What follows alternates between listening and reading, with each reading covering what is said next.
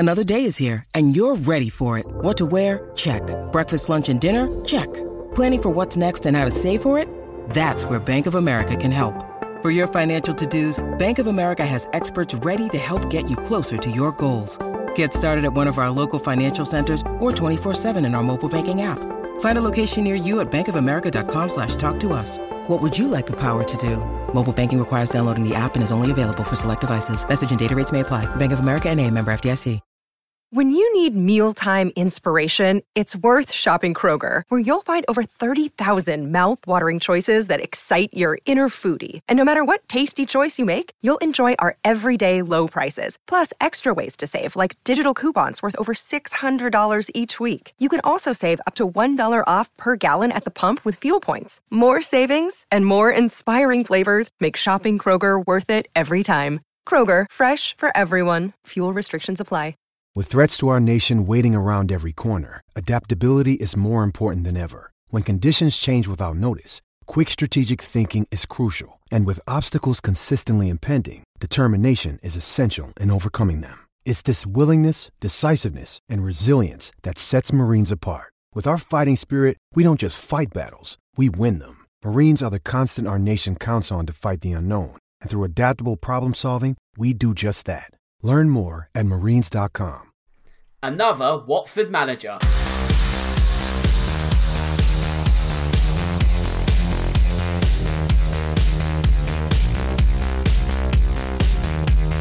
Hello and welcome to episode 48 of this season's Real Football Cast. As always, I'm your host Dan Tracy, and in the next 60 minutes we'll be dissecting all the hot topics in football. As per usual, we'll be discussing what's been going on in the Premier League over the past few days, while in addition to that, there are also some off-pitch activities that have caught our eye and they'll be getting our attention in the next hour. It's been another incredible week of football, and this week we've once again got a full house. That means leading the line and wearing the captain's armband is Carl. So Carl, how have you been since we last spoke? Yeah, really good, thanks, Dan. You know, it's all rosy in Spurs' world at the moment. We've had some really good football to watch, some good FA Cup games. So looking forward to getting into this one, mate. Yes, me too. And it also means after a sterling performance last week that Fulham fan Matthew Baldwin has kept his place in the starting lineup. Matthew, how are things with you, mate? I'm very good. I'm glad to hear that you lot have been enjoying your football over the weekend, because it's very much been the opposite when it comes to Fulham and the tension that is the top end of the Championship. Let's just put it that way.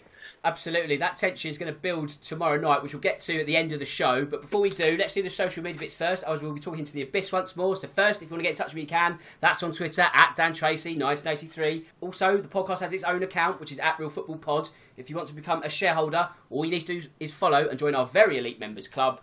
You can find me via iTunes by searching for Real Football Cast. If you use that platform, don't forget to subscribe, and if you like it, leave a review so we move up the league table. And if you're not a fan of all things Apple, you can find me on SoundCloud and Audio Boom. Well, the easiest way to find all the links is by going to realfootballcast.com. Right, it's time to go live. And where should we go first? Let's go to Wembley. And with it being FA Cup semi-final weekend, which has just passed, it turns out we've now got an all-London affair in the final. So, Carl, Arsenal versus Chelsea on August 1st. I get a feeling you might now be busy that evening. I will be washing my hair, anything I can think of that day, Dan, mowing the grass, anything but in front of the telly, watching that one. You've got to give both teams credit, I think, they both were the kind of underdogs going into the ties, and both kind of played, relatively well to get the results they did. I thought, obviously, it wasn't the final I kind of think most people were expecting. I think most people thought we might get the all-Manchester final. But yeah, you've got to give, those two teams credit. They pulled it off. They've got themselves in the big show at the end of the season and a chance for one of them to win a trophy. I mean, this really is a who do you want to win this game? I tell you now. Neither team particularly top of my list for wanting them to win silverware, but this could be a good open final, to be honest. I mean, like yourself, Cole, I don't have a horse to back in this one. I really don't know. But Matthew, obviously you have your own London bias with you being a Fulham fan. Does that create a level of apathy yourself, or is the tradition of a cup final still enough of a pull for you to be watching? No, it's the FA Cup final. It's still up, and I can't believe what I'm hearing out of this. I think it may actually have been you, Dan, that mentioned this on Twitter. That there's a touch of 2012 about this, because there is a bit of a Spurs angle to this. Because shouldn't you be, rather than washing your hair or watching paint dry or whatever it is you are doing, shouldn't you be watching the game and cheering all out for Chelsea to win? Because it means that seventh place goes to the gets the European place, and Spurs are at the moment seventh. So should you not be cheering Chelsea to win with all your might in what is, the opposite of 2012? Was it not you that said that? It was me who said that, yes. I think I'm going to have to trip up over my own words here. You've got a point in the sense that if Tottenham finish 6th in the table and Arsenal win the FA Cup, Wolves win the Europa League, that would be the axis of evil, which then sees Tottenham, I think, drop out of Europe. But if Chelsea also win the Champions League, which I don't think will happen, strange things have also happened, of course, 2012, then that would, I think, open up another spot. But if we assume that Chelsea don't win the Champions League, I can see the mental gymnastics going around in everyone's head who's listening. But if we assume that's out of the equation, what we don't want is Wolves winning the Europa League, Arsenal winning the FA Cup, because that would be bad news for Spurs. So yes, Matthew, I guess, in a sense, I will have to offer some tangible support to Chelsea. So I'd rather miss out, Dan. Well, exactly, yes, this is it. This is what it boils down to. I'll miss out. I'll have a year out, thanks.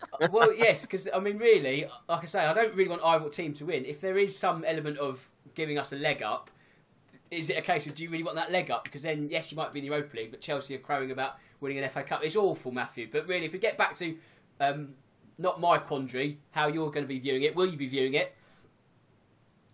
Yes, I will, because it's the FA Cup, and I don't want to hear any of this. The cup final losers. I'm very much one of the the romantics of the FA Cup. Yes, it is 4 of the big teams that ended up in the quarterfinals. It just so happened to work out that way. But at the end of the day, it's still the FA Cup. It's still a trophy. I'm sure it's going to be a landmark occasion. And with most things, I'm pretty excited to see what's going on. Frank Lampard in his first year at Chelsea, will he be able to crown it with a trophy, which I think he would very much deserve, given the pressure that he's been under and all the obstacles he's had to climb.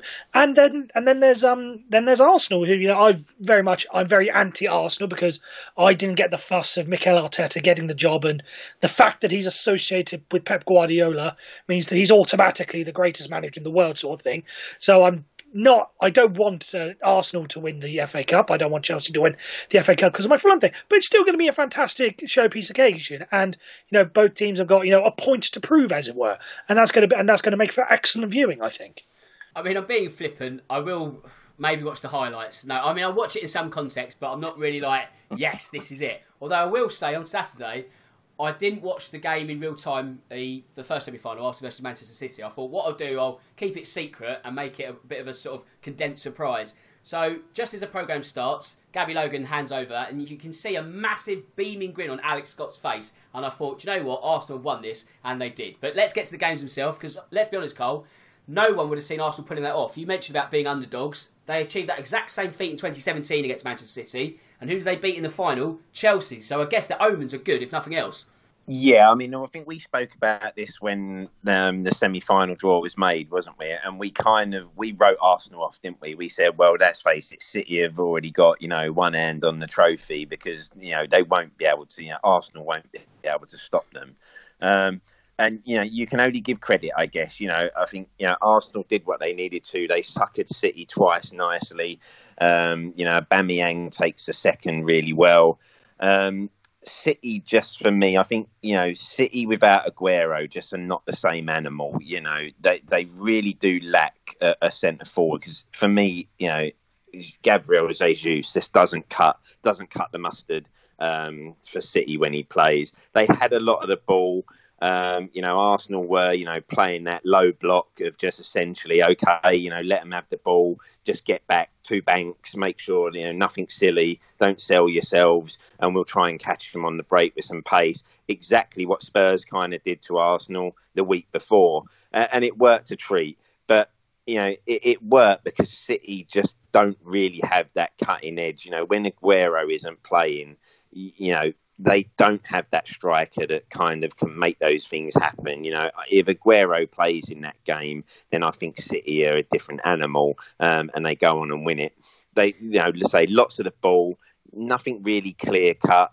And I just do feel that City this summer, I think they have a real quandary on their hands there, because I don't see Jesus cutting it for them long term. I don't see him being a long-term successor for Aguero. I think they'll have to go into the market and finally, buy themselves another top striker that they can rely on to play in and around Aguero if he's not going to play, and possibly, become that main man for them going forward. But you've got to give credit to Arsenal.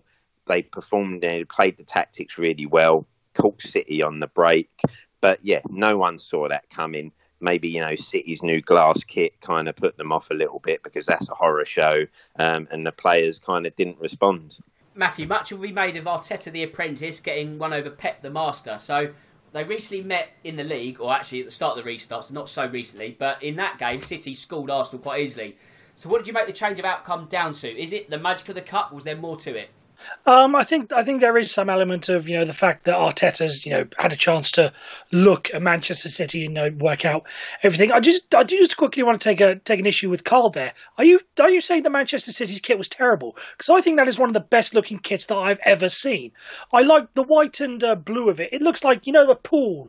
A swimming pool when it's shimmering, you get that little shine off the top there. That's what it looks like to me, and it looks brilliant to me. It looks brilliant. It might grow on me. I'm just very anti-Nike, given their bland, boring templates that we've had to suffer for the last few years. Have you said, but boring template? Look at what City have just produced. But anyway, we're not talking about kits, but that's just my mini rant of it over. But now back to the issue thing. I do think that it was a case of again, as I said, Arteta having a chance to learn and adapt and see what's going on. I also think that some of it has got to go to David Luiz, who I think he was certainly in the running for man of the match that night, because I think after the abuse that he's got from that game at the restart, where everyone calls him a clown and everyone's, they were laughing at the fact that he's having his contract extended, all that sort of stuff. I do think there was a little bit of chip on the shoulder from a lot of the Arsenal players, especially the likes of David Luiz, to sort of prove people wrong. And what better of a stage to put it against, arguably one of the best teams that we've seen in the past couple of years of English football. So I think just that little bit of extra motivation helped them out. And even the guys like Pierre-Emerick Aubameyang, who gets slaughtered on Twitter for caring too much about his hair and not producing in big moments, so on and so forth. I think that sort of stuff. I think it was mainly just the extra motivation that did it more than anything, rather than any specific tactical X's and O's sort of things. Carl, that defeat will certainly be a knock to City. Last week we sort of discussed how they will want to win everything, especially after sticking two fingers up to UEFA. With their cup exit, it now is Europe or bust, isn't it? How much will they be gunning for that trophy? Yeah, I do think they would have liked to have made that statement of kind of, League Cup, FA Cup, and basically saying, well, we'll go on to win everything else. So you might have picked us this season for the title, but we're still going to go and win everything else we're in. And then we kind of still put ourselves in the reckoning for one of the best sides there are, not only in the country, but, in Europe. So I now think, obviously, they will have that extra motivation now, I think, to go and win the Champions League. The season's done for them now. They can now rest and just get themselves ready for the Champions League. They were playing really well in it. The way they played and took Madrid apart was very impressive. I just worry for them with their cutting edge up front, because if Sterling's not scoring and the goals are not coming there and De Bruyne's not on fire, I have my doubts over Jesus, and I do think that unless they can get Aguero fit anytime soon, I do think that could be something that comes back to bite them, in the fact that they just won't be clinical enough in front of goal in those big important matches now. And Matthew, as for Arsenal, we talk about them being a work in progress under Arteta. They're also, I say in danger, but they are sort of being labelled as a good cup team. Obviously, that's not a bad thing if you're winning cups, but that's not really the label that the board would want, is it? No, but I think in some ways it is still a bit, it's still a sign of progress, because, when was the last... Because they didn't win anything under Unai Emery. They came close a couple of times. So I think even just a trophy would still be seen as a bit of progress. Plus, it means they get into the Europa League through the cup, because, by the looks of it, I'm just looking at the table right now, it's highly unlikely they're going to get there through their league positioning.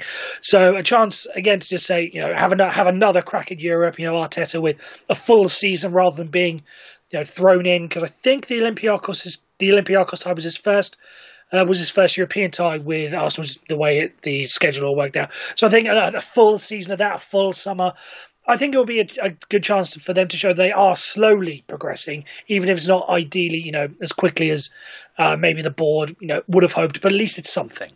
Yeah, that's a fair point. Obviously, we've said many times, Carl, that Spurs, if they won a trophy, no matter what it is, be it a League Cup or an FA Cup, it is just that first step on the journey. And I think Arsenal will be looking for that under Arteta. And if they can get it this soon, then it almost seems a bit of a masterstroke bringing him in. Hopefully, from my point of view, they don't. But anyway, Carl, I'll go back to you, because Manchester United, they will love to get their hands in the FA Cup. That's not happening this season. And when we talk of hands, we need to discuss those of David De Gea's, because that was a real poor showing from the Spaniard on Sunday.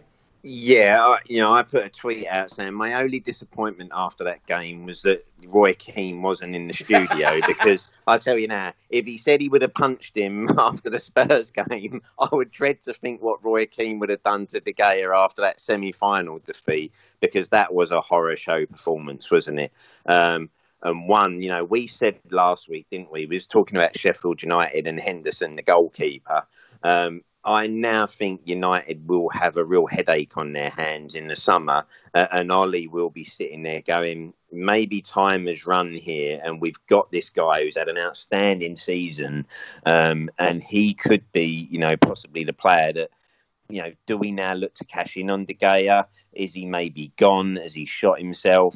And we actually can bring this guy in, and he may actually improve us, because if we're basing, picking a goalkeeper right now and performances and confidence, then De Gea just looks shot of all confidence for me. Those are things that are just bread and butter for goalkeepers. Shouldn't be troubling him. The first you could possibly say, okay, the first one, it's close range. Giroud nips in before the defender. I still think he should do better with the first one, but you might be able to just go, okay, yeah, it's fast, it happens, it's close range, not so bad. The second is just an absolute joke that goes in. And even the third, you're sitting there thinking, well, it's very close to him. And the frustrating thing for us, Dan, is if I think back to a game at Wembley not so long ago, we couldn't stick anything past De Gea that night, could we? It was go gadget arms and legs everywhere, wasn't he, that night from close range? Whereas right now, you just think, get something on target, because this guy is liable to have a mistake in him. And I do think, Ollie will have a big decision to make in the summer around whether, they possibly recall Henderson and start making him the number one, because De Gea just doesn't look the same keeper anymore. Well, that was going to be my next question to Matthew, so I'll get your input. People are saying that Dean Henderson needs to come home and take what is rightfully his. Can you see him being the undisputed number one next season at Old Trafford? I think he's made his case. He's made his case to be so, but I think it really does all bow down to, is someone going to want to come in and buy David De Gea? That's it, yeah. Because, we can say that Dean Henderson is, arguably England's future number one and Man United's number one. He's got someone in his way at the moment, and it's going to take a lot. This isn't like some aging goalkeeper. This isn't like Arsenal rather getting rid of Petr Cech in his waning years, where we can see the end of the horizon. David De Gea is, I think, still 29, so he's still in the peak, as it were, of his career in terms of age. It's going to have to take someone to come in and buy him to want to for Dean Henderson to get out of the way. And given the way that David De Gea is performing recently, do you really see anyone being interested in bringing him in? Who are the big clubs around Europe? Bayern Munich, I'm sure Manuel Neuer would have something to say about that. Atletico Madrid, where he started his career, I'm sure Jan Oblak would have something to say about that. Chelsea, would Manchester United really sell to someone in the Premier League like that? Real Madrid, I just assume Courtois is still the number one there, but I have no idea what's going on over there. Barcelona, I'm sure ter Stegen has got that position locked down. Who's going to want to come and buy David De Gea? I think that's really the problem. Unless Man United are willing to let him go for 20 million, which will not happen, I can't see David De Gea leaving Manchester United this summer, or even in the near future. So I think Dean Henderson's probably best to look elsewhere if we're being brutally honest. And David De Gea is probably, I want to say stuck. There are worse places to be stuck, but I can't see him going anywhere. I don't see anyone wanting to come in and buy him. Carl, when we take Matthew's point, I guess it reinforces what we were discussing last night in the sense that you're going to see players of, not quite world-class quality, but of the upper brackets that are probably going to be stuck because clubs are going to have less money and they're not really going to want to play players that are out of sorts. So you could add the highest list of Ali and Ndombele, and I imagine there's going to be a fair few more unless boards and clubs say half-price sale, they've got to go. Yeah, well, as you say, Dan, it's exactly what we said last night with someone like Dele Alli, isn't it? At the moment, he isn't setting the world alight and hasn't for a couple of seasons now.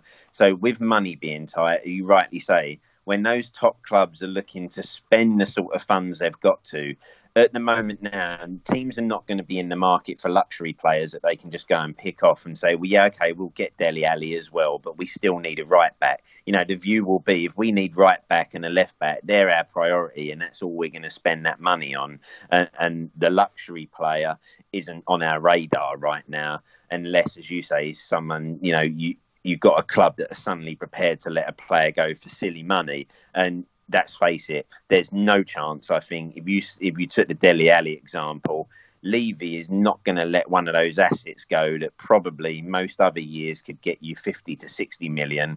He's not suddenly going to go, well, OK, I'll just take 30 because of the circumstances. He'd rather hang on to that player than let him go. And as you rightly say, clubs who are looking to spend some limited money this summer are now just going to look to bolster their priority positions, and they're not going to go and, go crazy and, go and round everything up they can in the market. So, yeah, I think we'll see some big players potentially staying put just because of the circumstances that we're going to see, given, everything around COVID and the financial hit that everyone's taken. And Matthew, if David Zaha had a indifferent game, you could say the same against say the same against Harry Maguire, because he scored an own goal, and also recently Junior Stanislas had him on toast. So there's some indifferent performances. I'm not saying he's a complete bust, but when you're looking at a £75 million player, he's not quite living up to that at the moment, is he? And I think that's something that's really going to be brought against him is the price tag. It's not his fault that Harry Maguire was worth I think 75, 18 million, whatever the fee was. It's not his fault.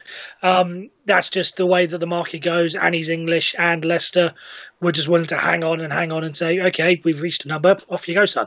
I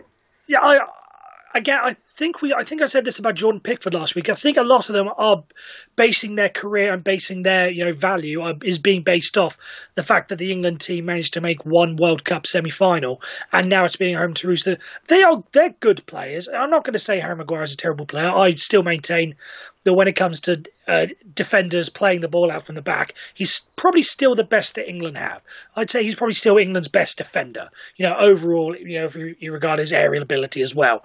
But I just don't think he's worth all that. We're putting it against what we think he should be rather than what he actually is. And you could say that about a lot of the Man United players. The defence around him isn't really all that, if we're being honest. We talked about De Gea. I think the Manchester United team and Maguire is, as one example, are just being found out that they just got lucky and they're not all that they could be. Right, that's enough of the FA Cup. Congrats to Chelsea, etc., because we've got a lot of Premier League chat to run through. Where should we go first?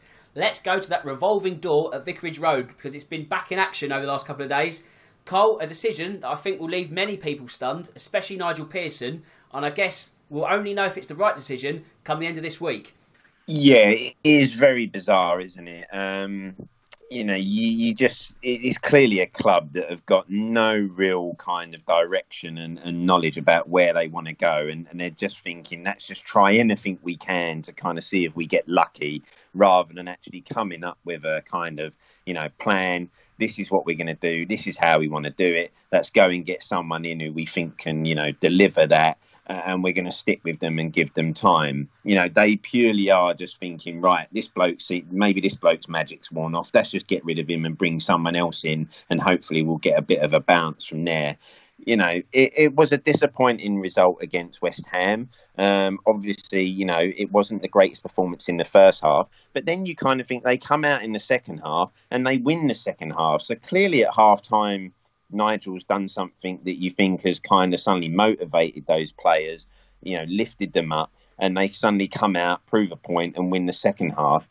given the way they've played under him so far, I just can't see the logic in getting rid of him and not just now letting him see this out and kind of maybe trusting the fact that, you know, he could possibly do what they need for them this season and keep them safe. I don't think anyone thought it was a long-term appointment by any means. I just don't see the point of now getting rid of him with these couple of games to go. I can understand, again, like I say, if they'd maybe collapsed against West Ham and conceded 6 or 7, and you thought, well, this guy doesn't seem to be having any effect at all. But they come out in the second half and prove a point and kind of up their performance. So you still got to think, well, maybe he can be getting something from them. Whoever, like I say, they're running the club and it's just a shambles, and they're making themselves a bit of a laughing stock. And when you do things like that they've done, then I think, you know, most people actually go, well, actually, I wouldn't mind seeing you drop now, because if that's the way you're running the club and you're doing, you know, stupid stuff like this, then I hope it backfires and you get egg on your face. It shambles, but, you know, Nigel's taken it well, isn't he? You know, he's been very dignified in his responses and everything to it. I'm sure, I'm sure the financial package he's got, he's not, you know, going to be that disappointed. But it just doesn't send the right message when club owners do this and have that sort of revolving door policy. Yeah, I've always said that Watford, they just lack identity and they lack ideas. They don't know what they're doing. They're always just happy to be a Premier League club, which is fine, it's their right, but you get the feeling it will get them in the end. Where it gets them on Sunday, who knows? And as you say, Cole, some of you are probably thinking fingers crossed, because it's just really poor the way they go about their business. But for them, it is working. With that said, Matthew, why have they got so jittery and why have they got such short memories for Pearson's work? Because when he took them over, there were 6 points from safety. They're now 3 points clear. Discuss. I mean, I don't know what there is to discuss, because that would indicate that there's some sort of logic behind what's going on. My only thought, and I agree with what Carl said. You know, the fact that he won the second half against West Ham, put in a decent enough performance. My only line of thought is their last 2 fixtures are Manchester City and Arsenal, who are, arguably games that you would not expect them to win in any sort of circumstance. Now, Arsenal may be in a situation now where they're going to rest players for the FA Cup final coming up in a couple of weeks. I forget when the exact date is. 4th of August, I think, whenever. So maybe he's not going to do well against Man City and Arsenal. Let's get in a manager who we think can do well against Manchester City and Arsenal. Now, seeing as they're playing tonight, I don't think that's enough time for them to get in Sam Allardyce, even though he would have been, I think, most people's bet to do that. But maybe they're just thinking, he won't do it. Let's try this guy and just try and, is their 4th manager of the year this next person will be. So again, just a 2 game gamble, as it were. That's my only logic, is he's not going to do it. He may do it.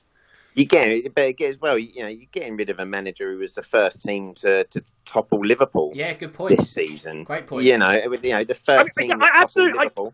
I absolutely agree with you. I don't understand it either. I'm just trying to put my minds in the minds of the idiots who are running Watford at this point. And I'm just trying to come up with any sort of vague rationale. It's a 0.0001% chance that is what they actually tried. But given this Watford board, there's a good chance that is what they are actually doing. Well, you mentioned the goal difference threat, and that was on my notes for Cole. So there is that risk. There's also Aston Villa, who, I wouldn't say they're resurgent, but they're not going down without a fight. So have they sort of done the maths and thought, this still could go against us? With that said, do you think it will go against them? Yeah, as we've said, you don't understand the whole reasoning and what they're thinking behind it, because Watford have had some performances where they've looked really good, and you think, well, yeah, Nigel's come in and got something from them, as we say, when you consider where they were when he came in, because I think for all intents and purposes they were gone. Every one of us was sitting there saying, well, Watford are gone. There's one place. There's now a fight for 2 places of who's going down, because Watford are just looking a shambles. He's come in and kind of got everyone going there. They say there is no logic to what they've done. Whatever they think they might get here, a new manager kick, can it be done? I think they may just get lucky, I think they may just get lucky and they may survive. But it won't be down to the shrewdness of a chairman who kind of thinks, I'll get 4 managers in over the course of a season and that should work for us and keep us up. I think they'll survive. I think they'll just do enough to keep themselves in the Premier League for next season.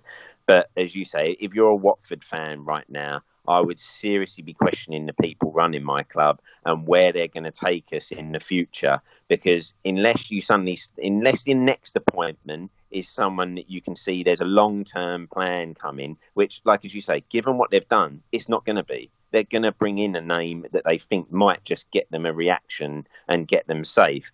But then, they're not going to, surely that's not going to work next season. So I think Watford fans should be really concerned about how the club's being run. As you said, Dan, what is their identity? What's going to be their roadmap for the future? Because it just looks like at the moment, whoever's got it just, goes home and sees a name in the papers one day and thinks, oh, actually, he could be quite good. Yeah, let me just get rid of this next bloke now and bring this guy for the games. Never going to work. They might get lucky this season, but I think you could find next season could be one too many for them. Well, you look at the final day of the season, they've got Arsenal. And what's the perfect manager you probably want to sort of get a point out of a game like that? Nigel Pearson. You couldn't think of a better man, really, to get that job done. It's crazy. But with that said, Matthew, it is a poison chalice, but someone will always take it because they are, at the moment, at least, a Premier League club. But there is still a level of attraction. The name being linked at the moment is Claude Puel. Doesn't really inspire you, does it, that link, does it? No, it doesn't. I want to say, you say Nigel Pearson's the man that you want to get the man. I believe Tony Pulis is still alive, so I'm pretty sure he'd be another name that you want to, unless some tragedy has befallen the Pulis household since I last checked. I'm pretty sure he would want to have his name thrown into that ring. But yeah, Claude Puel is just another. That is the perfect name of the perfect manager who will be gone by October. Yeah, exactly. Not October because 3 months into the season, so it'll be December, I think. You get the point. After 10 games, basically. Yeah. He's the perfect man that you think will be gone after 10 games because they'll be 16th, having won 3 games, 3 draws and 3 losses. I can imagine that's going to be another one to just add to the turntable. So I'm not really going to pay much attention to it because I don't really have any faith in there being a long-term plan on Watford. You're absolutely right. There's no way that if Claude Puel gets the Watford job as a Premier League club, he's in the job for the whole season. He'll be gone, like you say, further the season in, rinse, wash, repeat. There could be 6-7 managers down the line from the start of this season to the next. It's absurd. But of course, Cole, that defeat to West Ham on Friday, as you mentioned, was the catalyst for all this happening. 3-0 down at half-time. Not quite the blood and guts 6-pointer that we all hoped for. No, Watford first half were just a shambles, weren't they? All over the place and kind of warranted being 3 down, And West Ham played well, moving it around. Declan Rice is since the restart, I've been quite impressed with Declan Rice. He's looking good. You've got Noble there as well, but just Watford were just all over the shop. But like I say, there obviously something happened at half time where they get themselves together, they kind of dust themselves off. Give each other a bit of a wake up. And then they come out in the second half. And, obviously granted, West Ham probably felt job done. We've done enough here. So we don't need to go full for leather anymore. And that was the win that's kind of given them safety. So, but you've got to give Watford credit for coming out and kind of suddenly putting in a better performance rather than crumbling. And again, that is why it is such a myth. But yeah, we was expecting this blood and thunder guts game, weren't we? And kind of all of a sudden that was shot very quickly down. And by the time the first half ended, you just thought, wow, I didn't see this coming. I thought this would be a real tight, tense game. But credit to West Ham and like I say, credit for Watford for coming out in the second half and kind of winning that and at least, salvaging some form of pride from that game. Matthew, can we lay claim to Michail Antonio being one of the best players since the restart? 7 goals since that phase beginning. Admittedly, 4 of them came against Norwich in one game, but his efforts have almost kept the Hammers up on their own. Yeah, I don't know if we wanted to start a player of the first part of the season, a player of the second half of the season, just to send out 2 awards. But yeah, I think Michail Antonio is one of the... I think Michail Antonio and a lot of West Ham players, Carl mentioned Declan Rice putting in a decent performance.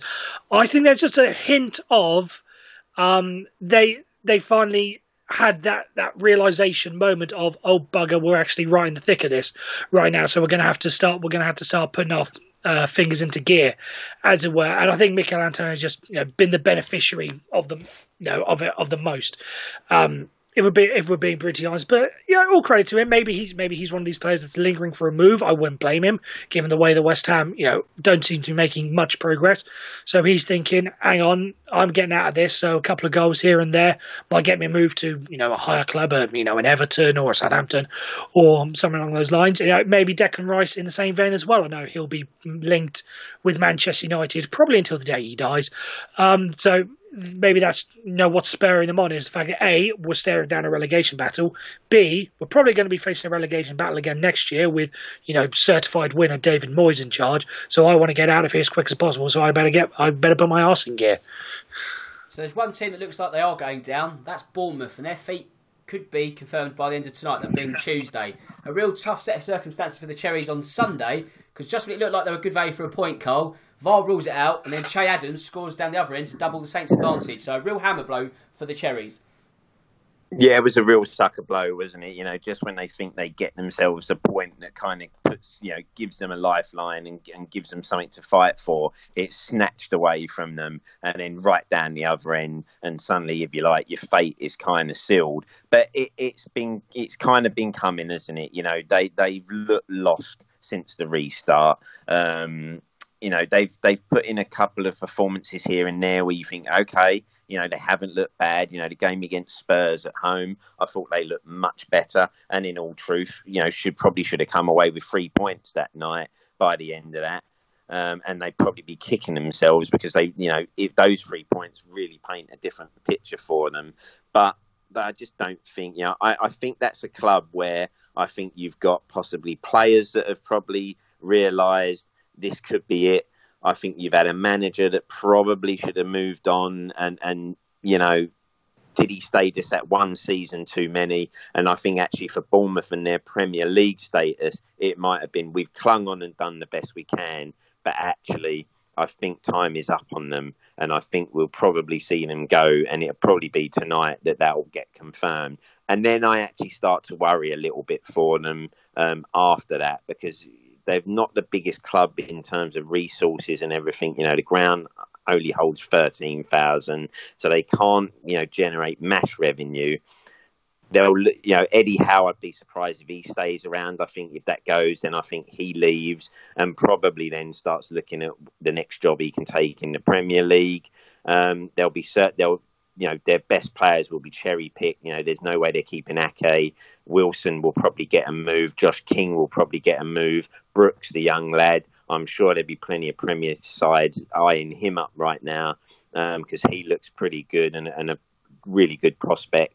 So then you kind of start to worry about what can they do. And you just do worry that for Bournemouth, there could be a little slide coming where they could be one of those teams that drop out of the Premier League and then suddenly start dropping down a couple of divisions quite rapidly.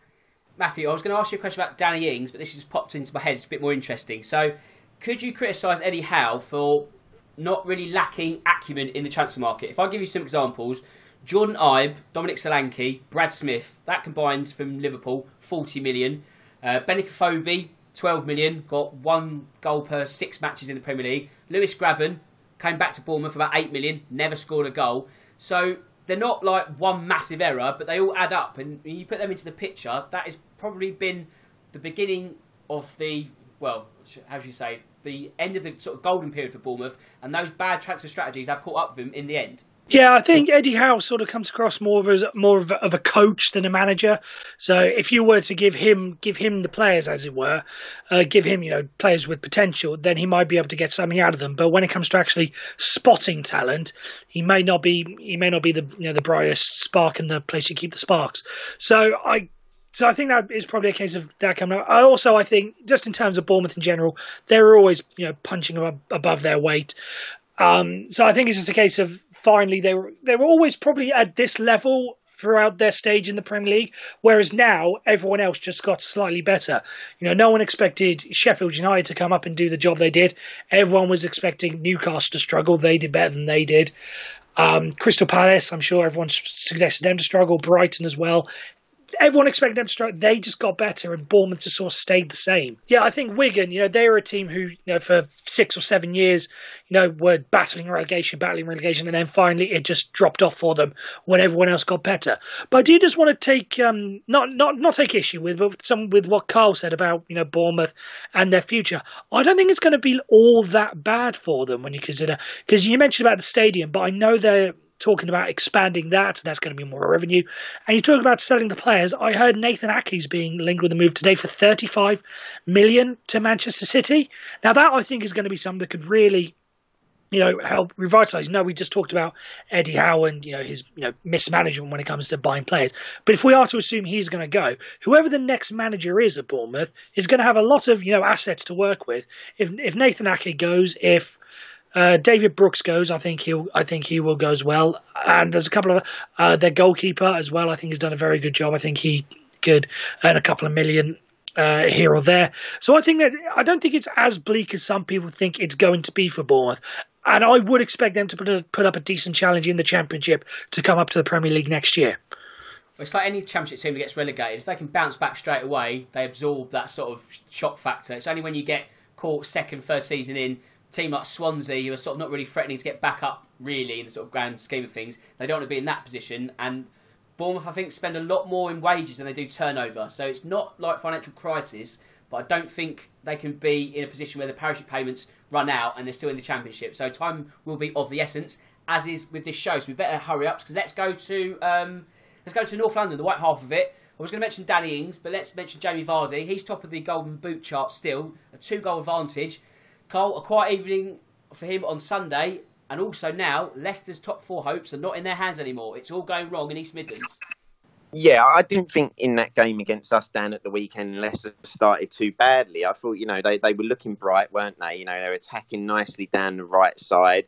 Vardy had a couple of opportunities. One that got, was a really good block that I think, would have caused us some problems if the block hadn't come in from Alderweireld. But he wasn't as effective as I thought he was going to be against us, given his pace. And I think actually he was just marshalled really well by Sanchez and Alderweireld. They had one of their really good games as a partnership coming back. And then Leicester kind of just dropped off the pace, I think, in the second half, where they had a lot of the ball, but never really looked too dangerous with it.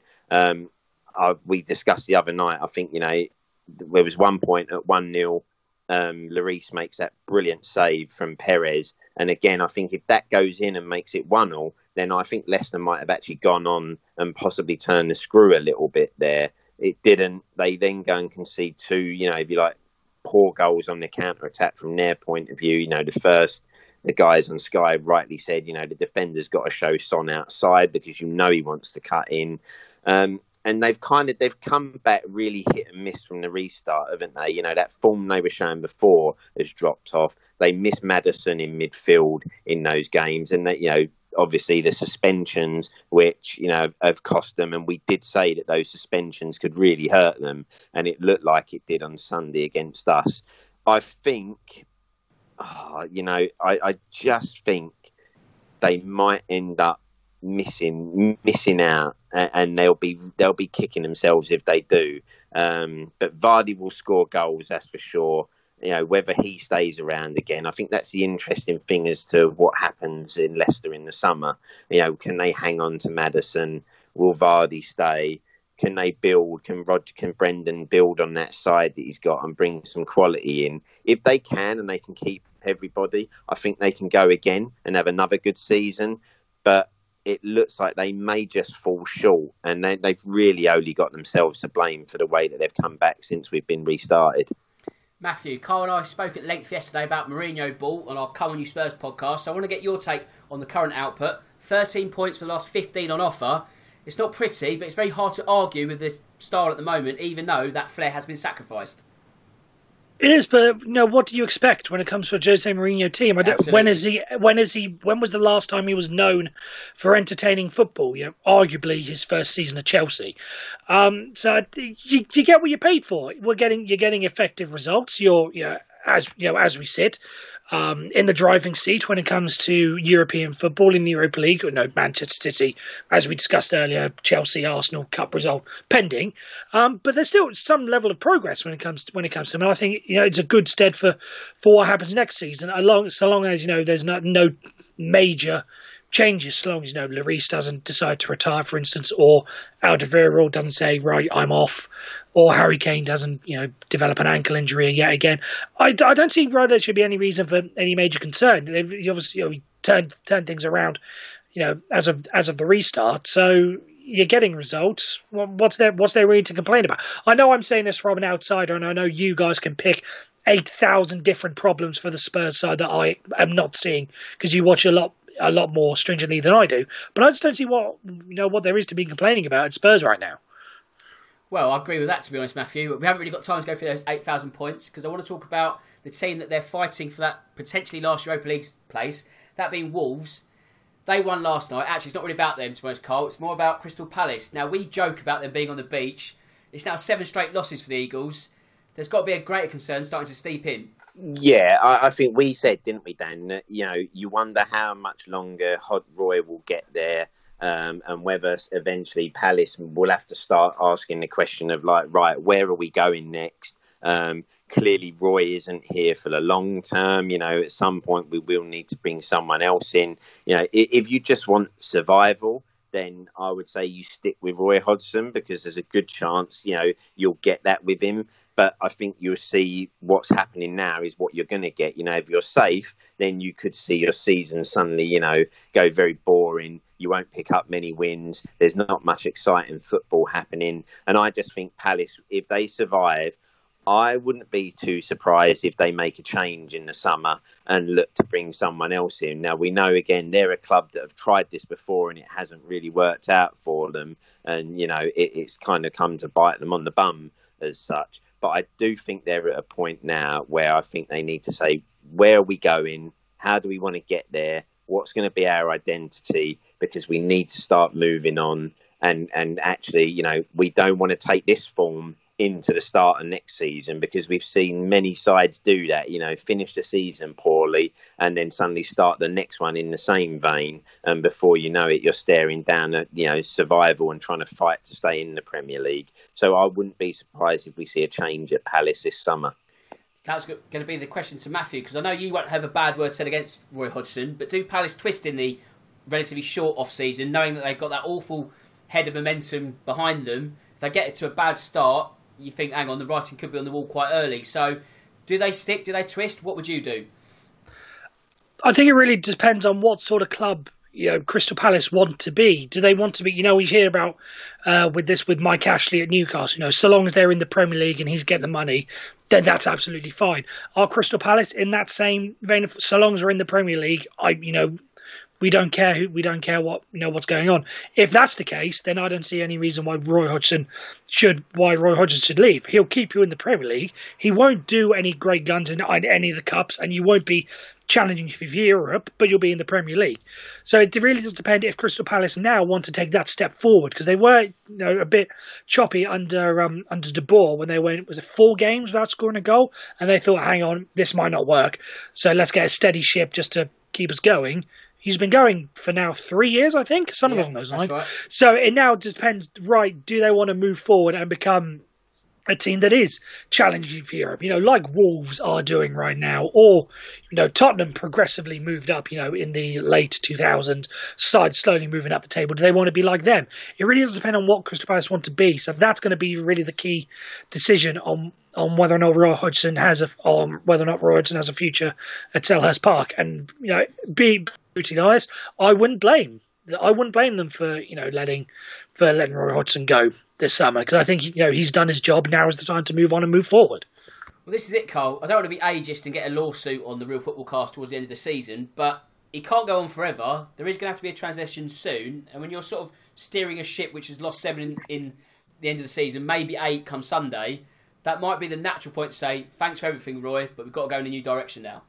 Yeah, I think so. I think they are coming to a point at the end of this season where you sit there and go, well, listen, as you say, has this guy possibly reached the end of his time? Is he getting the most out of players anymore? Can he do it still? And I actually think there probably is the right time for them to sit there and say, let's look at if you like let's look at where we want to be and what our identity is going to be in the next couple of years.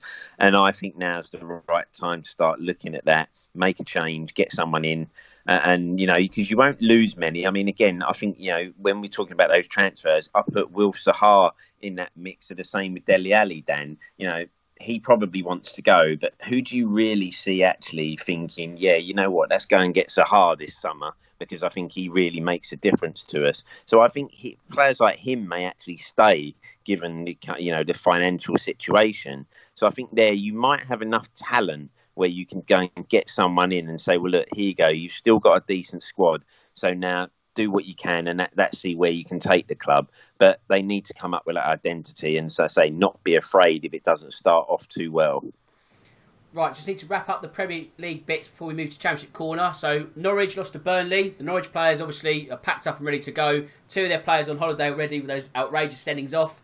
Everton beat Sheffield United. That win extinguishes any hope for the Blades getting into Europe. Of course, not a bad season.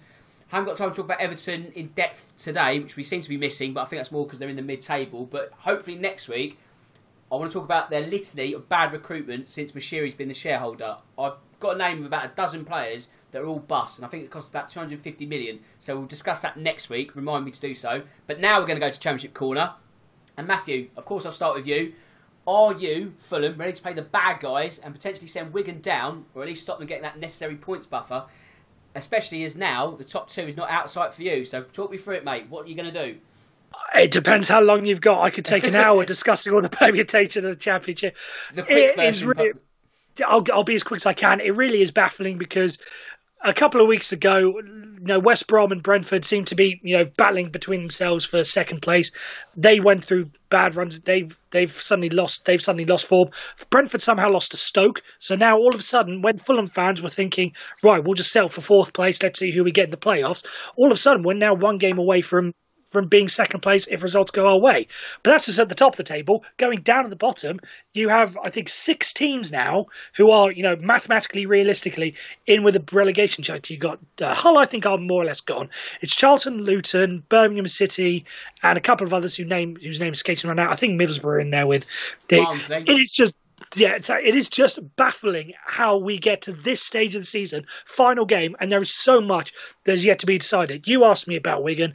I think that's really going to be a big story because the ruling came in yesterday that they're basically going to have their 12-point deduction added on essentially as soon as the full-time whistle goes. So they, despite the fact they are 12th, I think, in the division, they've still got something to fight for. So in what would usually be a game for Fulham to roll over the team that is on the beach, all of a sudden we're against a team that's fighting for something, and we need all the help we can get because we need Brentford to lose and we need West Brom to lose, which brings me on perfectly to my next point. Mr. Daniel, I believe you like to call yourself the kiss of death on this show, and it worked perfectly last week when I asked you for it. So with this in mind, and Carl, I'll make you sort of beneficiary of this as well. If you can get the kiss of death message out, praising West Brom and Brentford tonight, I will, on Carl's behalf, buy one of those Manchester City new shirts and I will burn it ceremoniously just to make Carl happy for you. So if you could please, Daniel, I leave the floor open to you. Okay, I'll do the Brentford one. Carl, if you want to do the West Brom one so we share the load. So as I said last week, Brentford are the best team in the world. Carl, over to you. Yeah, I mean, West Brom, what can you say? Fantastic season. I can't see no one stopping them. They're not going to slip up. They'll make it. And yeah, Premier League, here they come.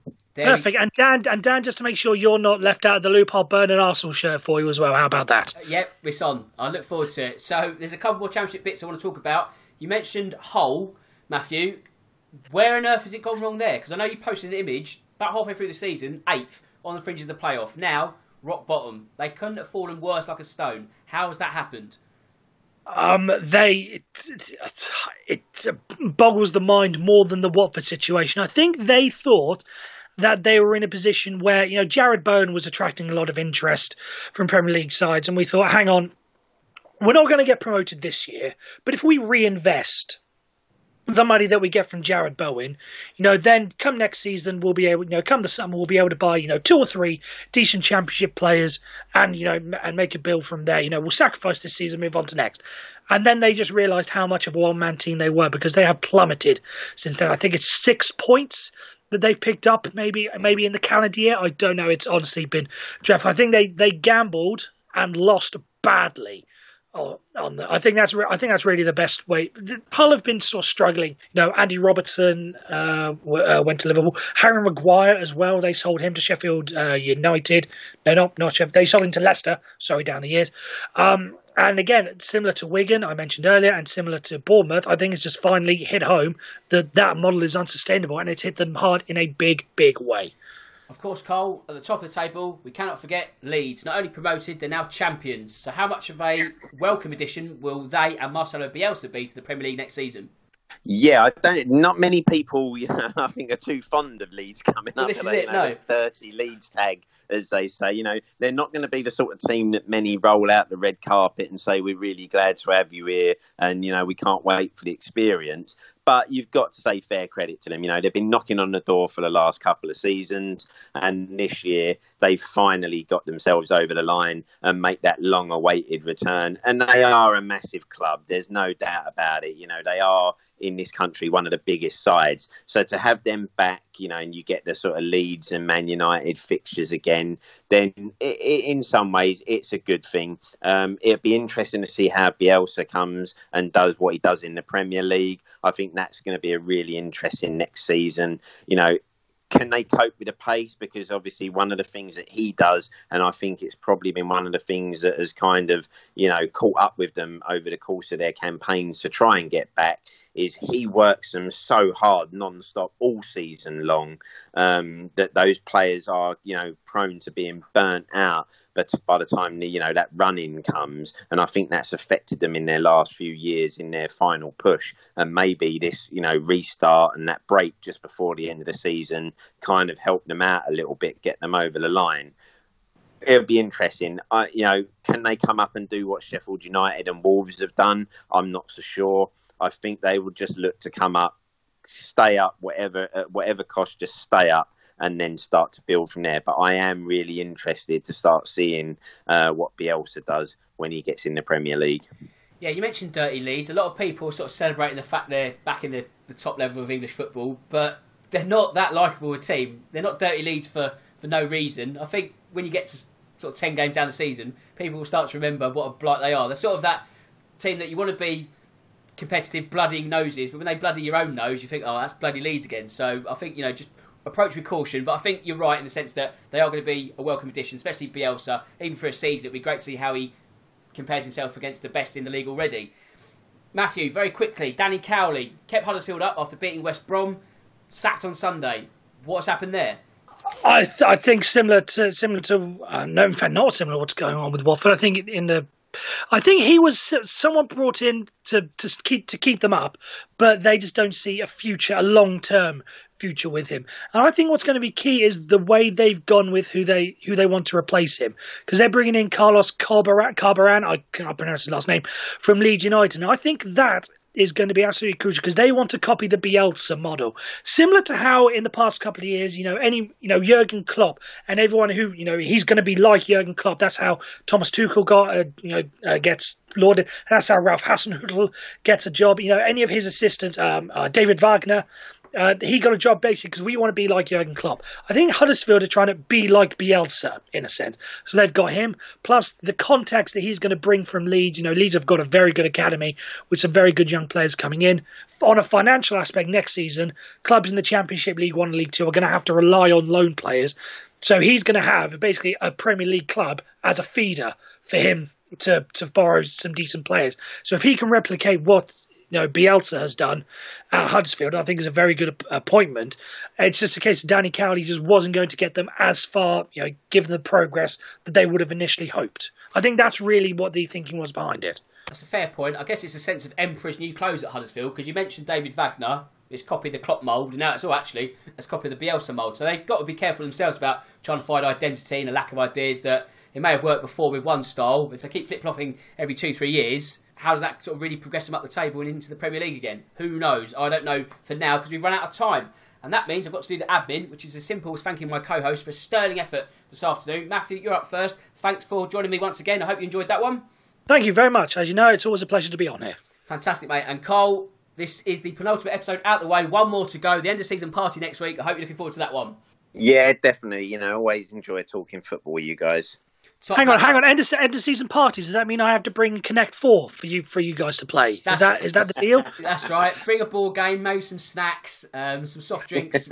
We're gonna go crazy next week. So with that out of the way, and with that said, it just leaves me to say that my name's Dan Tracy. This is the Real Football Cast, and until next time, goodbye.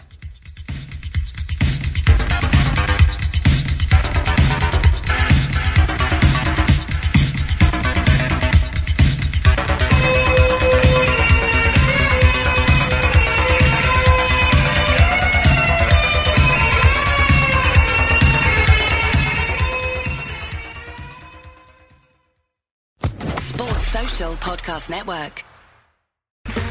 Okay, round 2. Name something that's not boring. A laundry? Ooh, a book club. Computer solitaire, huh? Ah, sorry, we were looking for Chumba Casino. That's right, ChumbaCasino.com has over 100 casino-style games. Join today and play for free for your chance to redeem some serious prizes. ChumbaCasino.com. No purchase necessary. Void where prohibited by law. 18+ terms and conditions apply. See website for details.